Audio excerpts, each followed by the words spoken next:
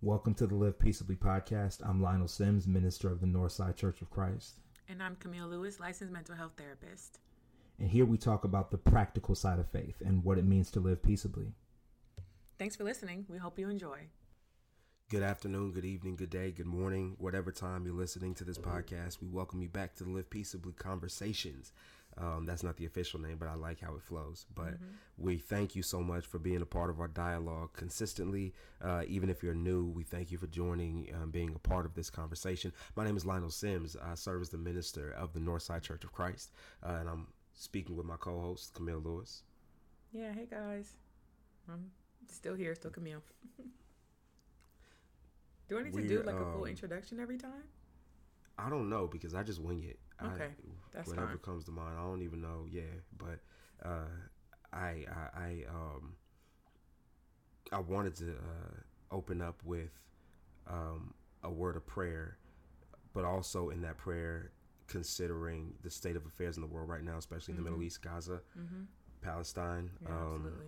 Yeah, it's really, really been heavy on my mind, as well as, globally. It's been news, and I think people are really not just discovering another world affair, but something important's been happening lately, in that the things that have been happening around the world have really been exposing people in our own lives in a lot of ways. I'm really realizing that the more access that people have to information and the more opportunities we're faced with to either oppose or agree, the more harm it does to our relationships. Because you realize that, somebody, and it may not even have be anything that you need to have an opinion on, but there's just so many points of contention now for every global affair. And so there's just so many things that are affecting the news in the Middle East right now, and it's painful to watch any human lose their life, and to just see the numbers run across your screen the way they have been is overwhelming in a lot of ways. It's just, these are entire lives, and I read in a few articles that like people's entire lineages have been wiped off the face of the earth, and that's that's dystopian fiction to me. And so to know that there was an entire lineage of family and generation that just they won't live anymore. It's just I don't know how to respond to that in so many ways. So it's like, please be in deep prayer, not just for the families that have lost, but also those who are really right now stuck and can't escape the torment that they're facing. So please, for the refugees as well, for the aid that's going overseas, for all of those who are affected and affiliated with this, just please be in deep prayer about that, because this isn't the kind of thing that we should hear at all. So yeah, please be in prayer. But if you would go to God in a word of prayer with me. Let's pray together. God, you've been gracious to us. You've been merciful, and we're faced with the realization really often that we exist in a very dangerous world. Whatever it is you've created this world to be, Father, we understand that with all of our autonomy and all of our individual decision making, we have not treated the creation to the capacity that you have created it with. There's so many areas where we perpetuate death, but you give life. Where we destroy where you try to build up. And Lord, we ask right now that, considering the affairs in Gaza and in Israel, we're asking that you be a shield, be a peacemaker. Please be grace, be salvation in every way possible. We're asking that you watch over all of these families that are losing loved ones by the day. Father, all of those who are not going to know life ever from the same vantage point. And Lord, we're asking also that you be with all those who are in positions to make power, that they make powerful decisions concerning the benefit of human beings. Lord, we're asking that you watch over us as we pray, Father, that our hearts don't fail, and that we continue to be a light in the world and do whatever we can to help and lift up the oppressed, Father, because as it remains, it's only their turn right now, Father, and it hits other people throughout history at different times. So Lord, we're just asking that you bless us with humanity and compassion everywhere that we are. Keep us now, bless our conversation, that we be a light in somebody's life personally, so that maybe a heart can be pricked in the right direction. Because even a heart pricked in the right direction, you can do wonders with, Lord. So bless us and keep us in Jesus' name. Amen. Amen. So in conversation about trying to find direction, talking about wisdom in that regard, and making sure you're making decisions that are not only beneficial to you but beneficial to the people in your life. I think, and this is still on the same vein of thought a little bit, just transitioning into the conversation, but I think it's imperative that we realize how important it is to just maintain thoughts that are good.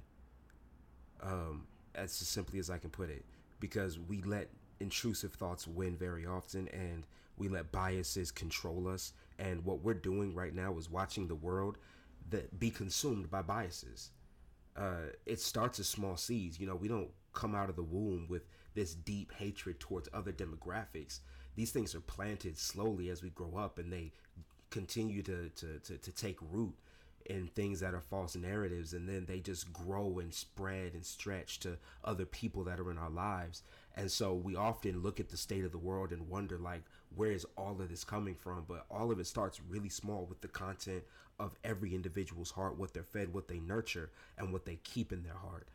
And I think that it's really important for that reason why we have these conversations about wisdom, because we don't know what we're capable of. And I mean that in both a positive and negative way. We don't know how much good we can do as individuals, but we also don't even realize how much harm we can be capable of. And I just want to, pray for people right now, and ask, that you all continue to pray for people that are on the brink of making important decisions, or even just making decisions that reflect a fallen heart. People that have given up on life really make terrible decisions. People that have been overtaken by their anger and their frustration. It's just, it starts very small. So be cautious of what you entertain and what you hold and what you harbor and what you act on, because these things compound, and we can look at the state of the world right now and just see how it gets when things go farther extreme. So just my thoughts to open up. But Camille, if I could direct the energy and attention towards you. Last week we talked a little bit about Proverbs 3. That 3, trust in the Lord with all your heart and lean not on your own understanding. And I think we got off to a really good foundation with expressing that scripture. So I don't think you went over it like that last time, but this passage, and I know of course you've read it before, but where do you find it to be most relevant in your life? Is it in the decision-making process? Is it in just the personal characteristics, like, oh, this gives me patience or peace and it settles me? You know what I mean? Where does this scripture land with you when you talk about how it applies to how you live, if that makes sense? I think it depends on what season I'm in. I think it lands differently depending on where I am and what I need. I think where I am right now, where it's landing for me, or the part that I'm leaning on the heaviest, is lean not on your own understanding. And I think maybe in other times it's been, in all your ways acknowledge him and he'll direct your path. I think, depending on what it is that I'm dealing with, or where my heart is, you're going to have to give me a second, because that was real heavy, and I didn't know we were going to open talking about all that, and that's already been really heavy on my heart this week. I've had a heavy heart already all week, and now you just took me right back into it. So I'm trying to come back out of it. I'm trying to rally. But even in that, it's leaning not on your own understanding, and sometimes that means in regards to some of the really kind of horrific things that we have to see every day, or not understanding how I'm supposed to just go to work and continue on when all of these things are happening. Not understanding why certain things are not happening in my life or in the lives of others around me.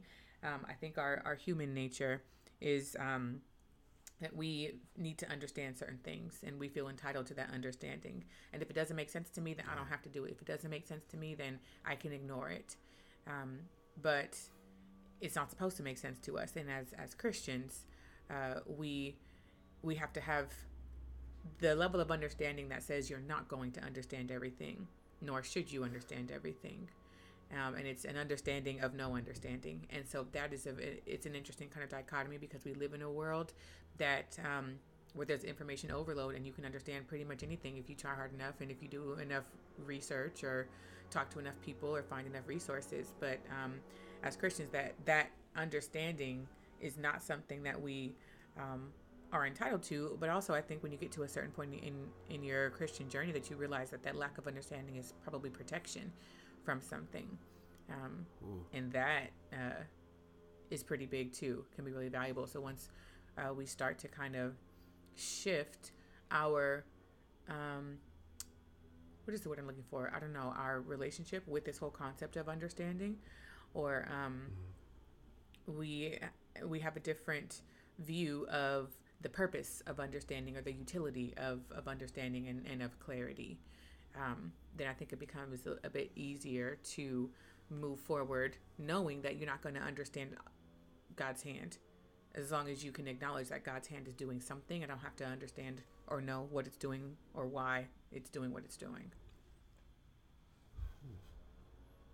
Getting, I guess, familiar, or I'm trying to repeat your words because I didn't get the word for word, but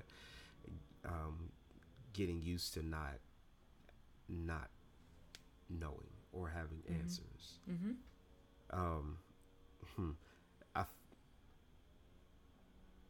To follow that up with a question, because I'm just gonna be a little bit of an opportunist here, and I know that you are, growing in real time, but I feel like that's valuable. How do you see yourself processing these kind of scriptures as you struggle with them?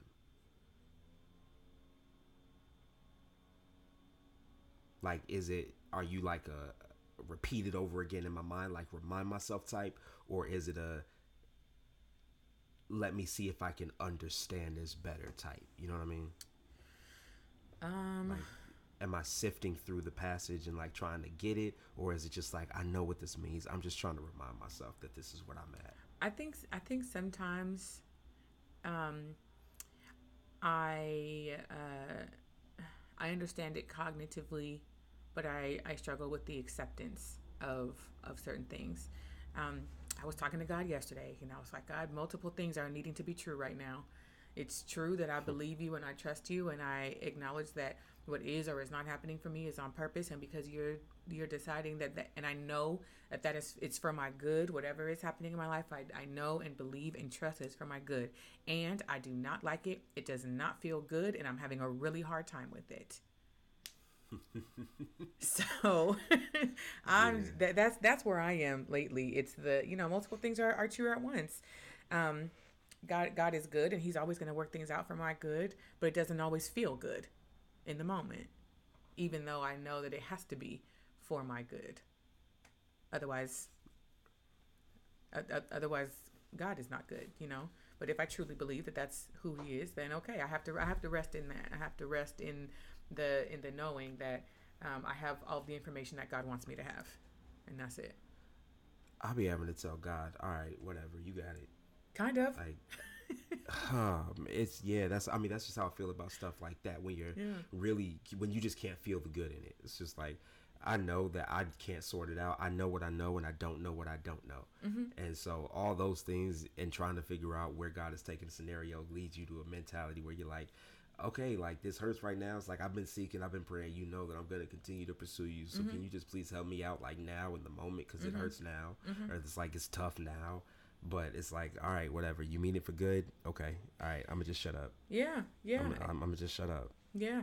I think I've been praying for mercy too. Like, okay, I know that you mean it for my good, but like, that I'm struggling with it right now. Can you help me with the hard part of it, so that I can sit in the stillness, so that I can stay patient, so that I can remain obedient, so that I don't I don't want to take things into my own hands, But you and I both know who my carnal instincts. And you and I both know that if I get to a certain level of frustration, that I may not make the best decisions. I don't want to get to that place, God. I don't want to get there. You praying to God. All right, now, come on now. We getting kind of close. We getting to close. My breaking point. You know where it is. I trust you. You got to have something for me. You got to have something for me soon. Yeah, I ain't got this much patience. I've got 1 week in me. That's all. Listen, and but it's like, okay, God, like I know I can't, tell you what to do or how to do it, but I'm asking, I'm begging for some mercy because these parts are painful, these parts are difficult, and I know that you wouldn't have. But then I'm always like, okay, but I know that you wouldn't have given it to me, or you wouldn't allow me to go through it if I couldn't handle it. Sure, well then help me handle it. Am I handling it? Am I handling it well? Like, help me handle it then, because it's feeling heavy. It's feeling difficult. It's feeling arduous. It's feeling exhausting. So am I handling it, or what am I missing? Oh my goodness, that's a big conversation that I always try. I feel like I'm always tapping into it a little bit from the pulpit, and it's like always kind of not just like a one sermon kind of thing, because I feel like it's a part of our mentality as human beings in trying to navigate our relationship with God, and that is trying to really accept the fact that like there's so many things that God is doing in our lives that it's like listen, it's just like right now I'm not okay. Like I don't have a view of the Bible or the gospel that's just like I believe that God is going to make my life easy, and so now it's like I know everything that I could be experiencing. I know that everything that I'm going through, like you said, is ultimately for my good. It's just still a mentality for us that we often carry, that we think that God is aligning his definition of good with ours. And I know we talk about that often. It's like we when we say that God is working it out for our good, what we're saying is that God is working it out for what God understands to be good. Right.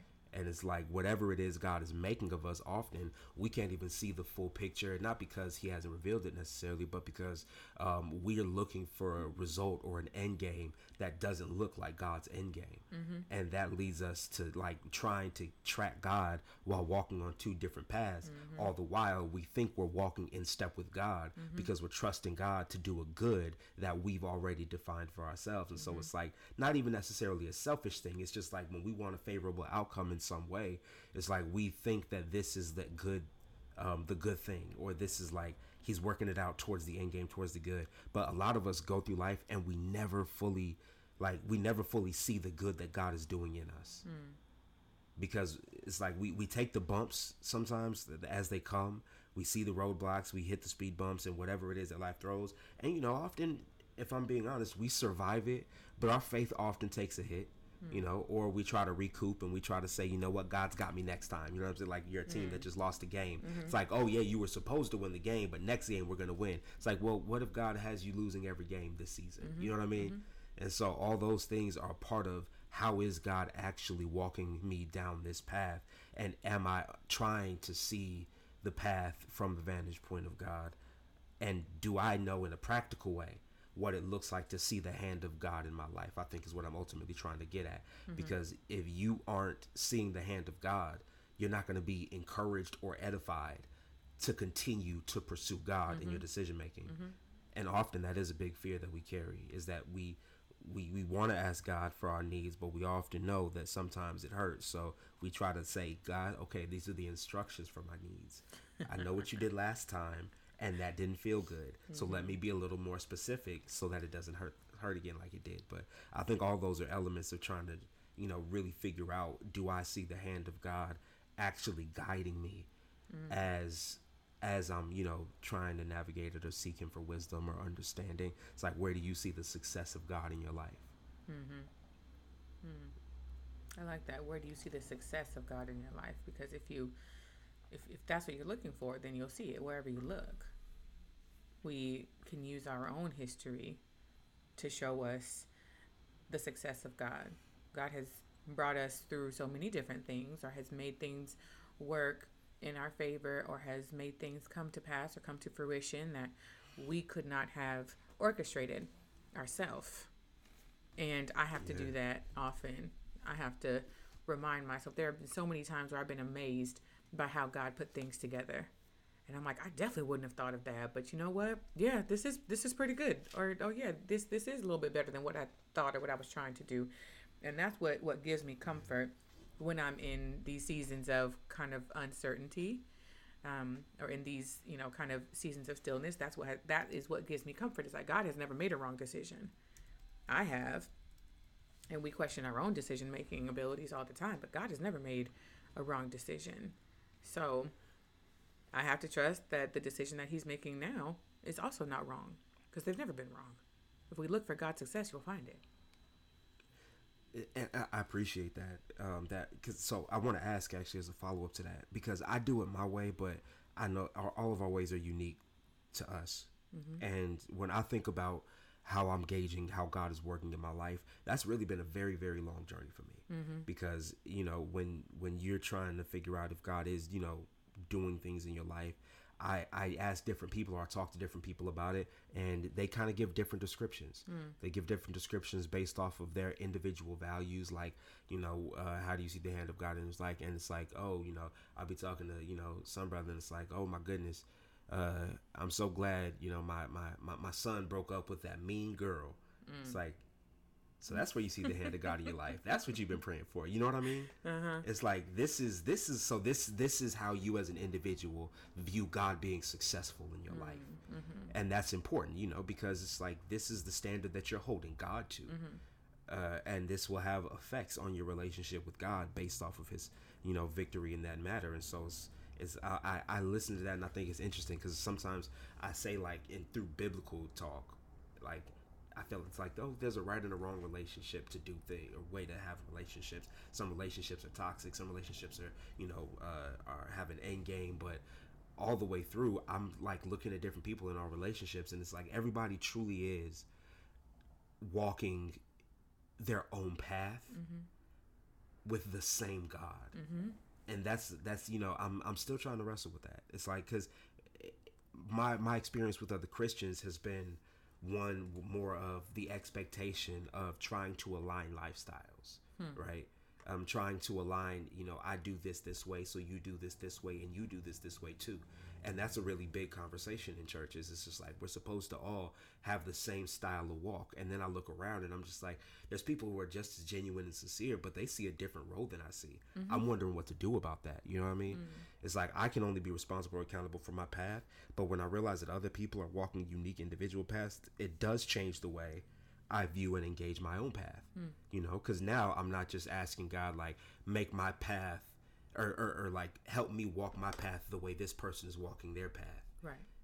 Now I'm just like, okay, just help me put one foot in front of the other in my individual path. You know what I mean? Mm-hmm. It's like, and that requires so much self-honesty from me, because now it's just like, oh, you can't lean on somebody else's walk with God in order to make your own ways straight. You can't judge how somebody else is worshiping to determine if my worship is sincere. And that even comes with style. And our fellowship even is like, when it comes to just, let's say, expression in worship, like the physical expressions, like you have some places where you walk in and it's very, very, very quiet, and some places you walk in and it's just exuberant and it's boisterous and loud and celebratory. But it's like, we're in no position to determine the individual sincerity, but that does require that we ask ourselves more, where does our individual sincerity come from?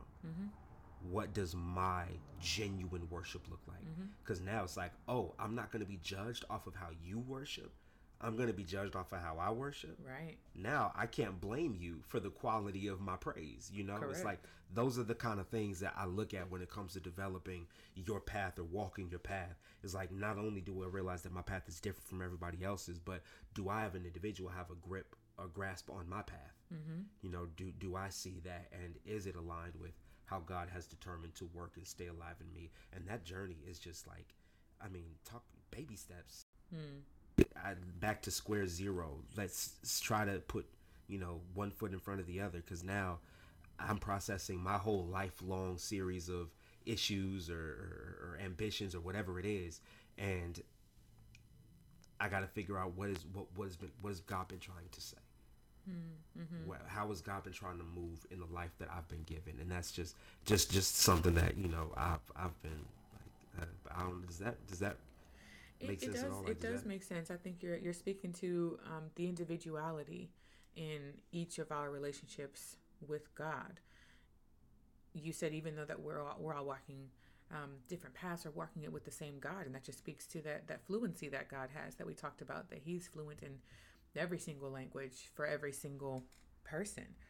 I think it's natural as humans for us to kind of compare to other people, but once we really lean into the individuality of our faith, then I think it becomes easier to have honest and authentic and intimate relationship with God. If your relationship with God is all based on what other people are doing, then is that your relationship with God or your relationship with those people? So when you shift the well, maybe it's not a shift, but it's really acknowledging like who's actually in this relationship. And it's not between you and other people. Like, y'all happen to see my expression because we're congregating in the same place, but y'all don't know where that comes from for me, or why I'm worshiping the way that I am worshiping. Sometimes I'm a quiet worshiper, but oftentimes I'm a very expressive worshiper. And it wasn't always that way, but it was when that relationship took more of a priority than the perception. And, you know, growing up in more traditional churches, like, perception takes a bit more of a priority, meaning like how other people are responding and reacting to how you are showing up.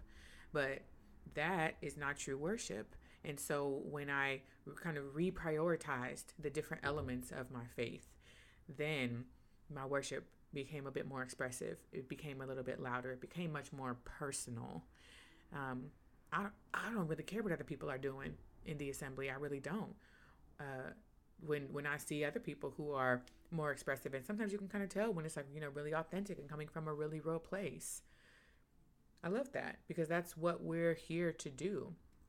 If you come to the house of God and you're thinking about the other people more than you're thinking about God, then something is wrong and something needs to be readjusted. And we need to make these realignments to make sure that our heart is in the right place. I understand the kind of like human and mental task that comes from like being in social environments and some of the social anxiety that comes up, and that does find a way into our faith journey and into our relationship with God, because we are in fellowship with other people. And so that's the social component of that makes it sometimes difficult to be as authentic and transparent and intimate as we truly ought to be in relationship with God.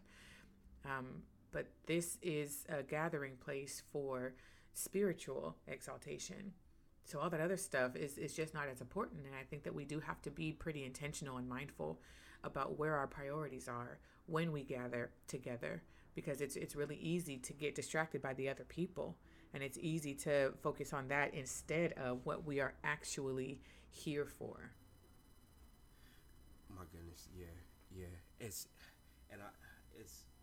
So let me, in response to that, because as you're saying that, I'm thinking like in my experience, because I share the exact same perspective as you. Like, worship is an individual practice, and that's what I believe, that's what I preach, that's what, you know, I believe that's the essence of all of it. And then, like, in just reading the Gospels and the life and teachings and ministry, public ministry of Jesus, and seeing how he interacted with different people, you can tell that Jesus's demographics really started to merge during his ministry. Like, he treated a lot of Pharisees and Sadducees in similar ways because they had similar mentalities.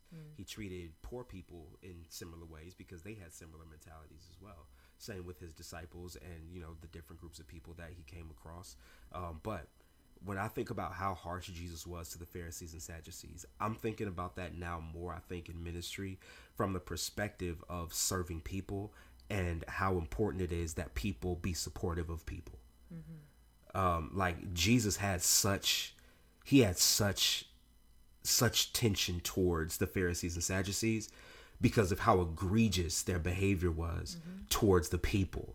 And I think about that a lot when it comes to church, because I do stand up and tell people, like, worship is individual, worship is personal, worship is yours. You can't let these people stop your praise, you know? So all these elements of you having to make it personal is really what you have to be founded on. But at the same time, Jesus made it very clear how important the community of believers were.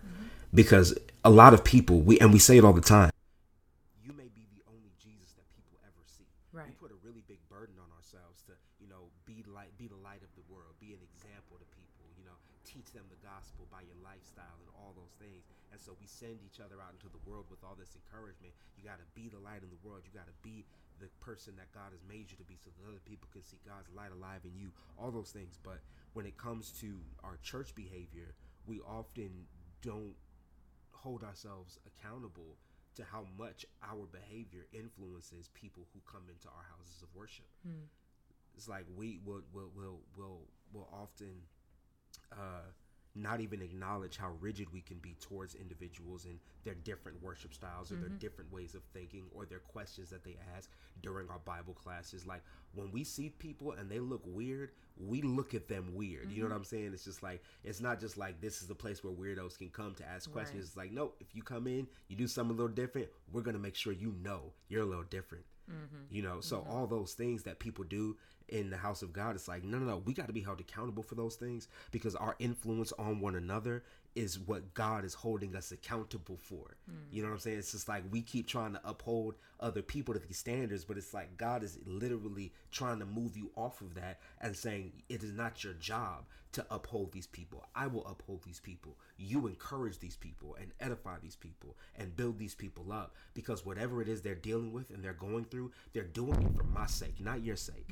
They're going through it because of what I'm doing in them, and you don't know the full details of what's going on in their life, just like you don't even know the full details of what's going on in your life.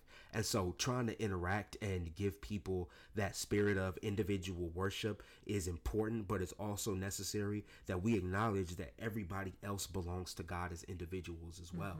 And we have to acknowledge and treat and move through the world like that, because I don't like it when people try to step into my relationship with God and readjust and manage things that only God and I are aware of. Right. It makes us uncomfortable sometimes, but when you have a community of people that are just encouraging your growth and that are supporting whatever development it is you have to make, it changes who you are as a person so much.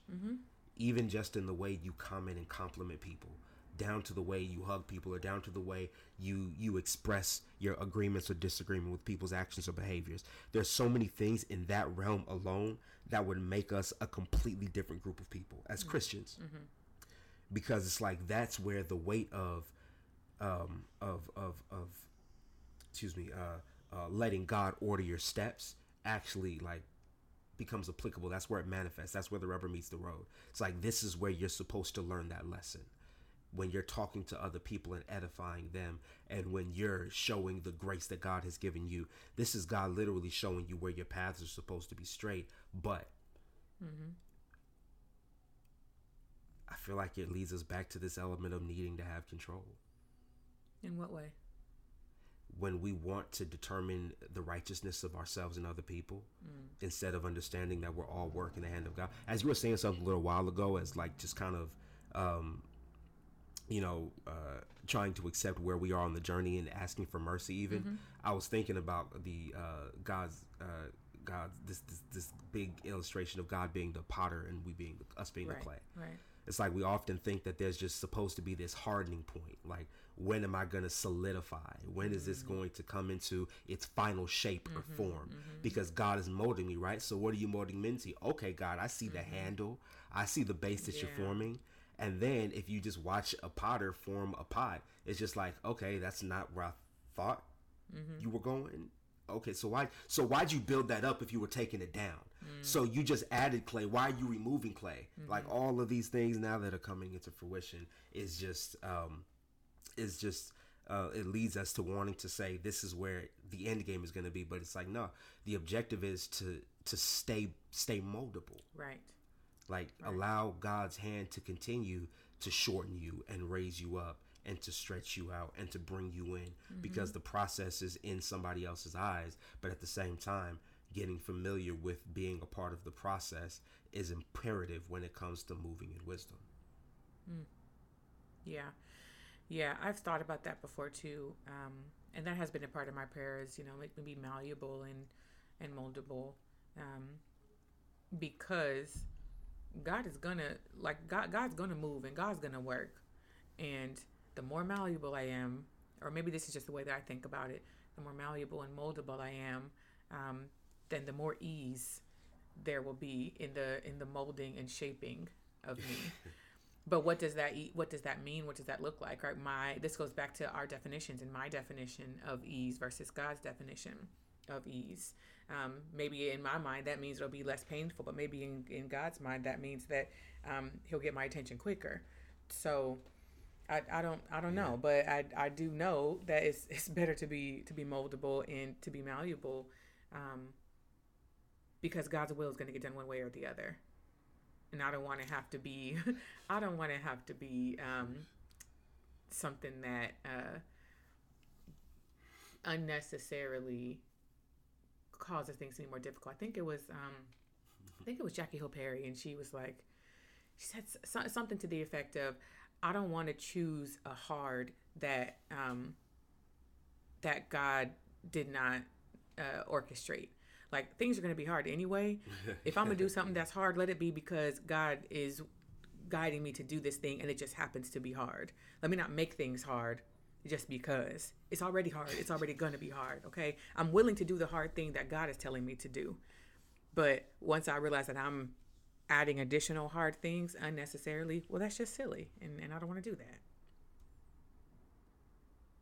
I mean, make me feel stupid.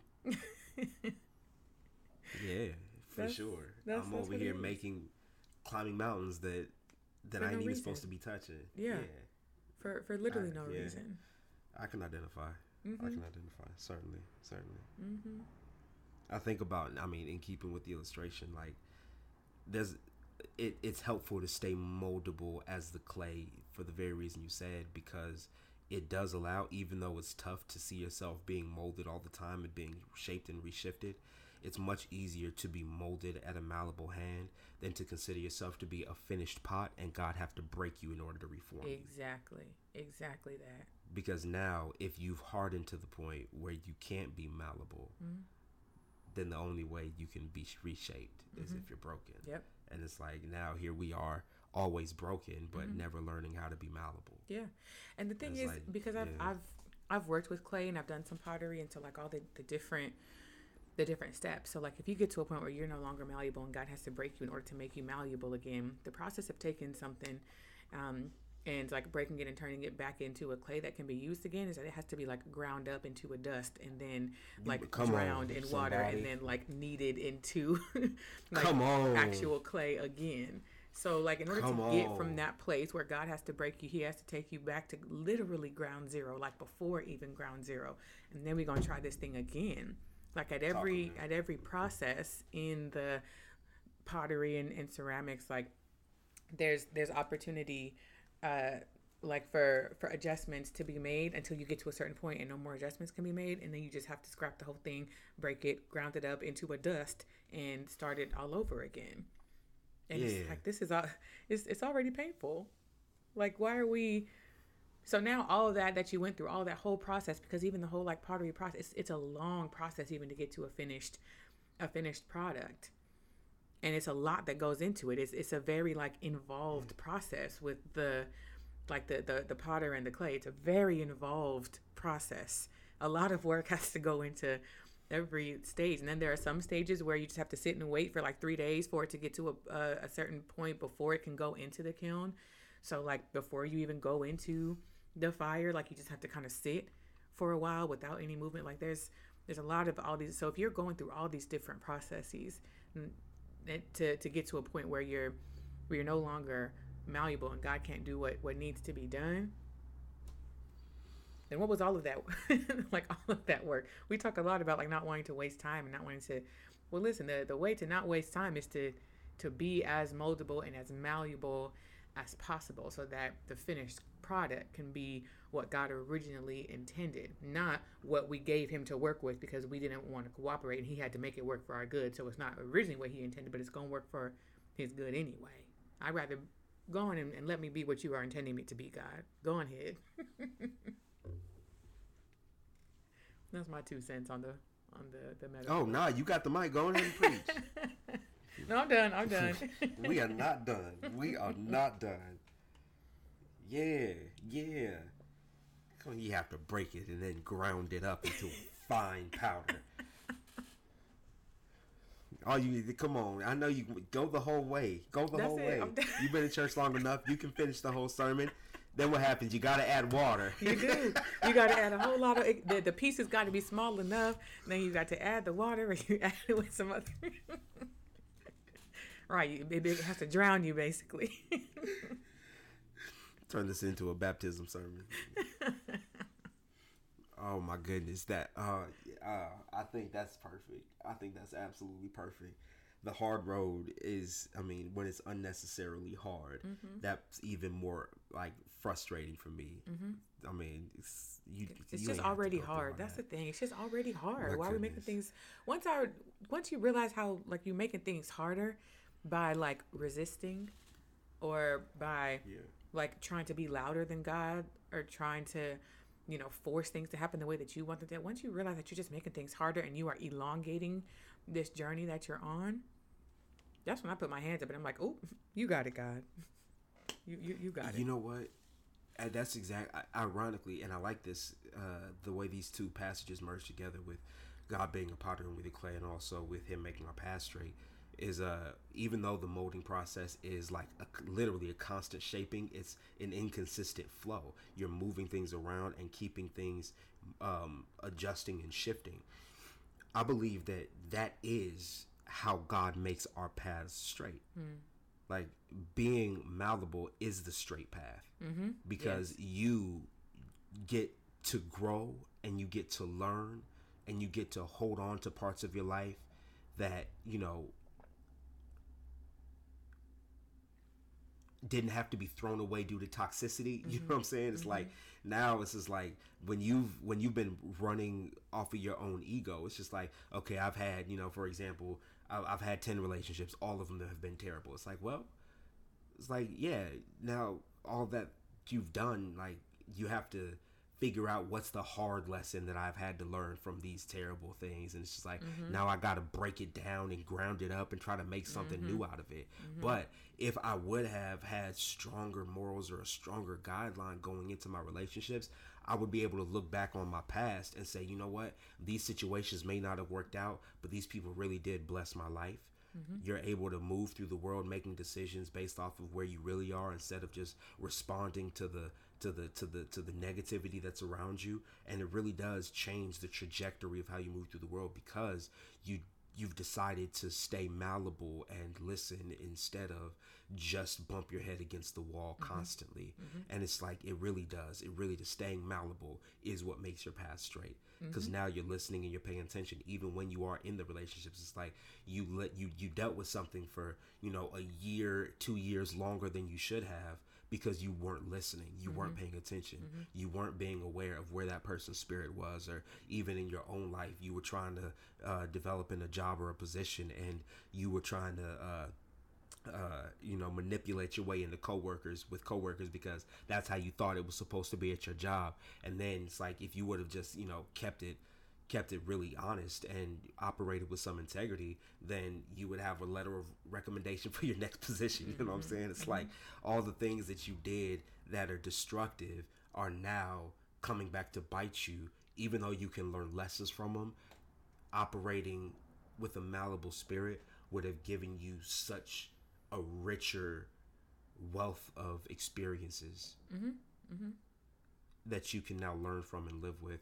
It gives you so many better resources. Like, even just if I were to look at you in your life and like the things that you grew up around and the people that you grew up around, there are so many different directions your life could have gone. But now in adulthood, Like, you have good relationships with your family. Yeah. You have friends that you've known for a very long time. You know, you're in a position to where you can see, at least in general, where your life can be in the next 5 to 10 years. And it's just like, I don't think often we recognize, like, at some point in your life, at some point in your upbringing, you could have been one weird decision away from, you know, being disconnected from everything and everybody because you wanted to act selfishly, or because, you know, you wanted to retaliate against somebody when you didn't have to. Family dynamics could have been destroyed, but somebody in your midst kept their tongue to themselves and pulled somebody aside. It's like, because operating like that really does pay off. And that's what I think the spirit of Proverbs has been kind of doing for me as I read it, because I've always been overly spiritual when it comes to studying the Bible. It's just very internal. But like, the book of Proverbs is trying to get us to understand, it's like, no, making good decisions really does have a direct effect on how your lifestyle looks. And it's like, yeah, God is making your path straight, but he's doing it by showing you how to move smoothly through this weird terrain of a world. Yeah, I have been so grateful to get to a point in my spiritual maturity where I can recognize the lessons as they're happening, rather than having to wait to see everything in hindsight. That has been such a benefit and such a blessing, and I am so grateful for it. And I may not see all of them as they're happening. There may be some that I'm missing. You know, I'm still human, but generally speaking, I have an easier time catching, I think, what God is trying to put down. And maybe that comes from always being in pursuit of him and of his voice and having that discerning spirit. But I think a lot of it is coming from the times where he had to sit me down in a real painful way because I wasn't paying attention. And I'm like, you know what? Let me go ahead and be really present with you at all times, God. Let me pay attention to what's happening as it's happening, because when he got to sit you down and really get your attention because your attention is not in the right place, I don't want that smoke. I do not want that smoke if I can avoid it. That's a hard that I don't need. And that's the hard part, is that God's gonna sit you down and then show you yourself, and he's always right. So he gonna show you yourself, and he's gonna show you how you've been out here wilding and acting a fool for no reason when you didn't need to be, and you can't say nothing back because he's right, and he's gonna be right every time. And it's a humbling experience. It's so humbling, because every time, at least in my life when it's happened, God's had to sit me down in a way of reminding me, you don't have this control. You don't have this kind of control. And you've been moving like you did, and you didn't. So I'm having to remind you that you're not in control. You never had the control. You would know what to do with it if you did have it. So stop. Just take your hands off of it. It's not yours and never was. Why are you playing with things that aren't yours? Give it back to who it belongs to. And you kind of just have to sit there and be like, yeah, you right, you got it. My goodness, God be patronizing me. My goodness. He really do. I know he's sick of me. I've been wanting to tell God I'm not a child, but I'm like, yeah, I am. Very, very childlike, yeah. And I'm over here listening like, I really wish God would show more people themselves. It's like, how come God only showing me myself? Why don't you see you? He's showing, but I think sometimes, like, even when he shows you yourself, you can either pay attention to it, or you can turn a blind eye to it and still continue to go in the direction that you want to go. Even when God shows you yourself, we always have a choice about whether or not to look. Bruh, I have looked God in the eye and said no. See? See? Literally no. Right. So he might be showing people themselves, but are they paying attention? Yeah. And then it's like we have this consequence, punishment, reward system that we operate with, and like, if the punishment for our actions isn't too bad, we'll keep doing it until it gets bad enough. It's nuts. It's really wild. I think, when God's trying to show you yourself and you refuse to see it, I think that's a form of self-sabotage, because you refuse to see what God is trying to show you, and then you keep going down this path that you want to go down. And then but then you want God to bless it still. But you're not going on the path that he wants you to go down. What makes you think that you know better? Or that where you're trying to go is better than where he's trying to take you? And then now you're mad at God. And then now you have this big wedge between you and God. And then now you're in sin because God don't care about me anyway. And then now it's just further and further and further away. It's just the spiritual self-sabotage really has us in a chokehold sometimes. And that's spiritual self. As you're talking, like it just kind of formulated. I'm thinking of like the religious pattern of our generation, like and how we have fought that same battle of trying to do the right thing, trying to do the spiritual thing, trying to do the Christian thing, even. And then as we grow, we become like children who turn into, preteens and teenagers. And it's just like at some point, even when it comes to dealing with our own parents, we realize like, I don't have to do what you say. Like I can literally defy you and there won't be any consequences. Like I can literally do the wrong thing especially once our parents get their hands off of us. It's like I can do the wrong thing and nobody's gonna stop me. And I say that because I feel like our generation has, and this is what, not just the flow of my personal relationships with people in our generation, but also just what I'm seeing on social media, in larger conversations, in other platforms that just have to deal with us and how we as millennials specifically, I'm talking about like our demographic, has responded to our religious upbringing. Because if you pay attention like to just the religious trends, I know that we're a particular demographic. We're not evangelical, like as the definition goes, but if you follow how the kids who were raised in the 80s and 90s are with church now and how they view it, there's so much deconstruction talk. Absolutely. Right? There's so much because it really looks like a generation of kids coming out of trauma. Like that's what we look like. That's who we are. Exactly. We're just breathing like these people have been spiritually abusing me. They have been beating me and I'm glad to be free. And it's just like it's very difficult to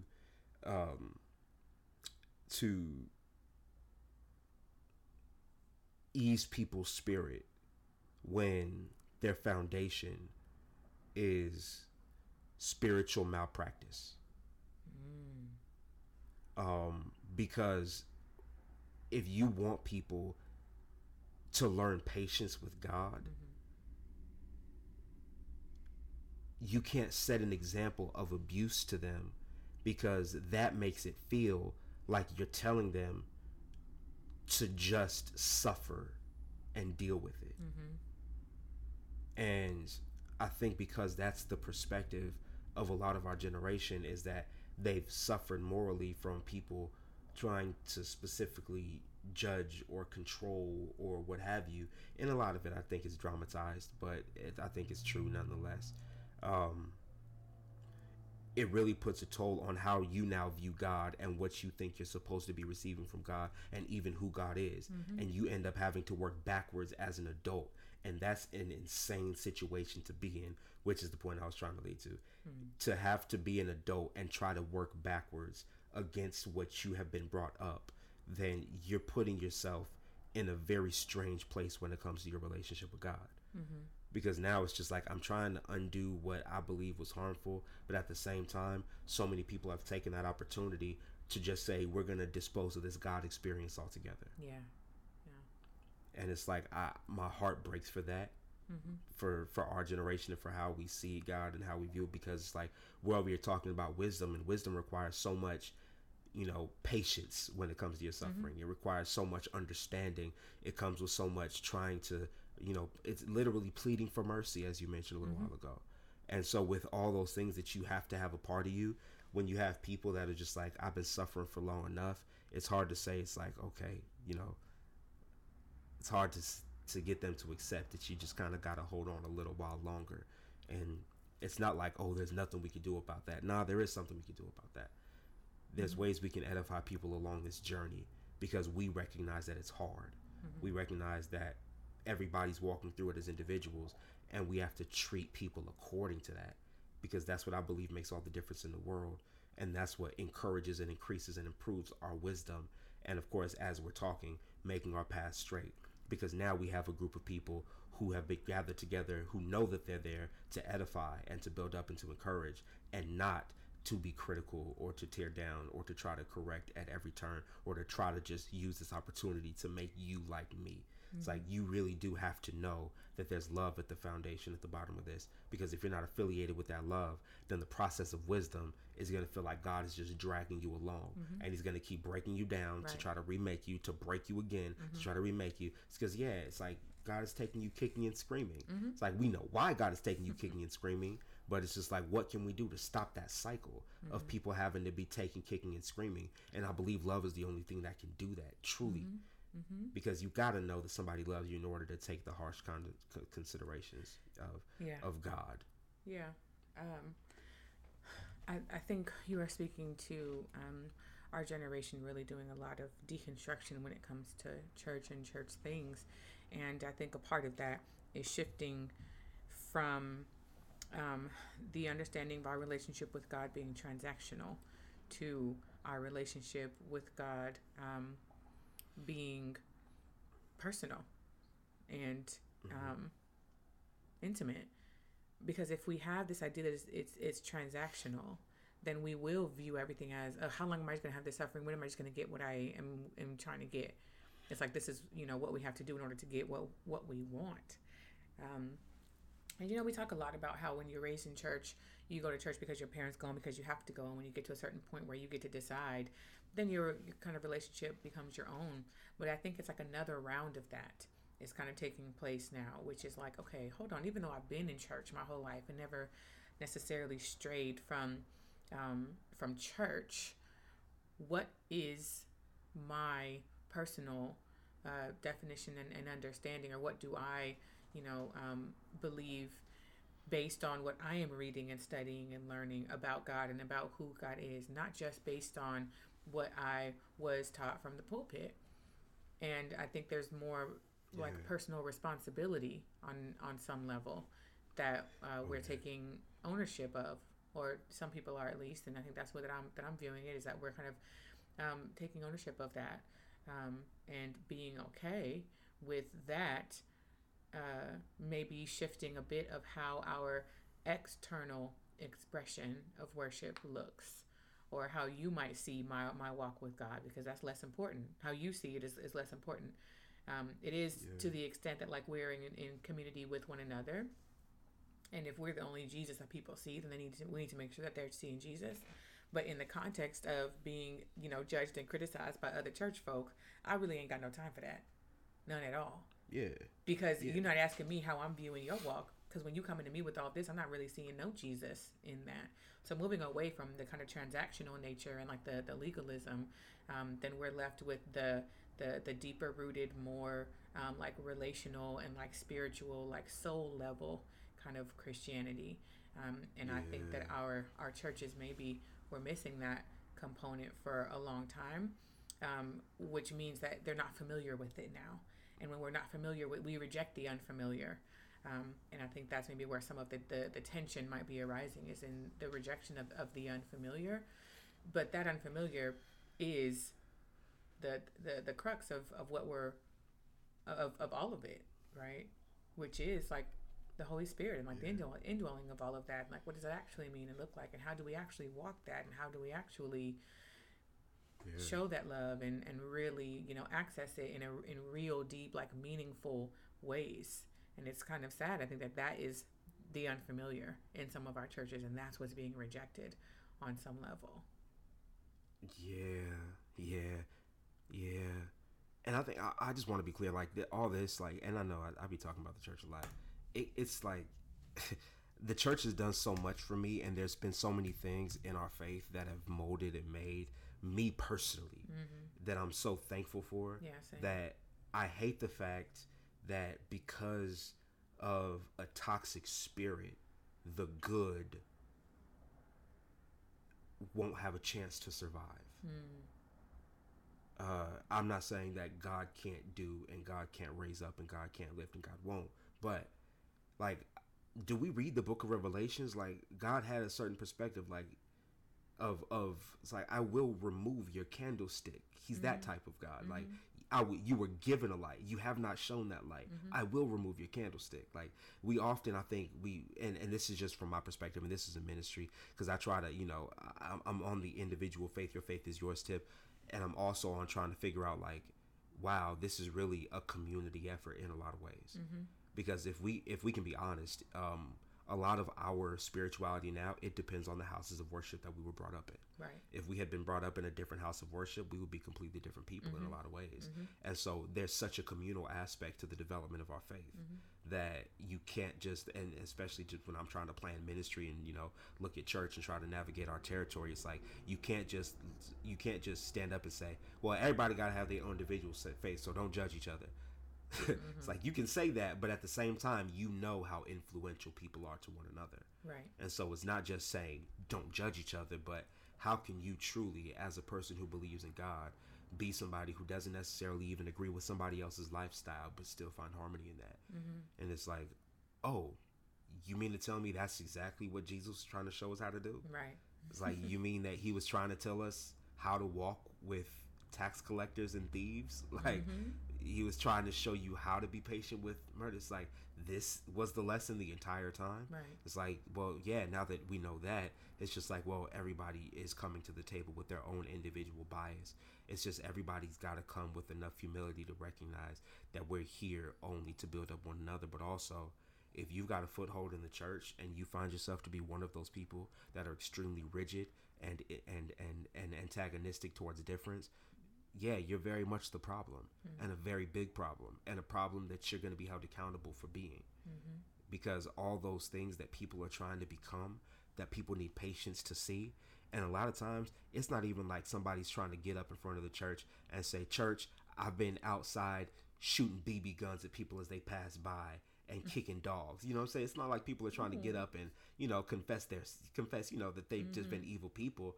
But it's just, they need to be in a place where people understand that we all are on that journey individually, because when you have people in your life who understand that, it really does make all the difference in the world. Yeah. When they understand, like, you walk in your journey and I'm not trying to force you on a journey other than yours, that even in friendship, it's just like, oh my goodness.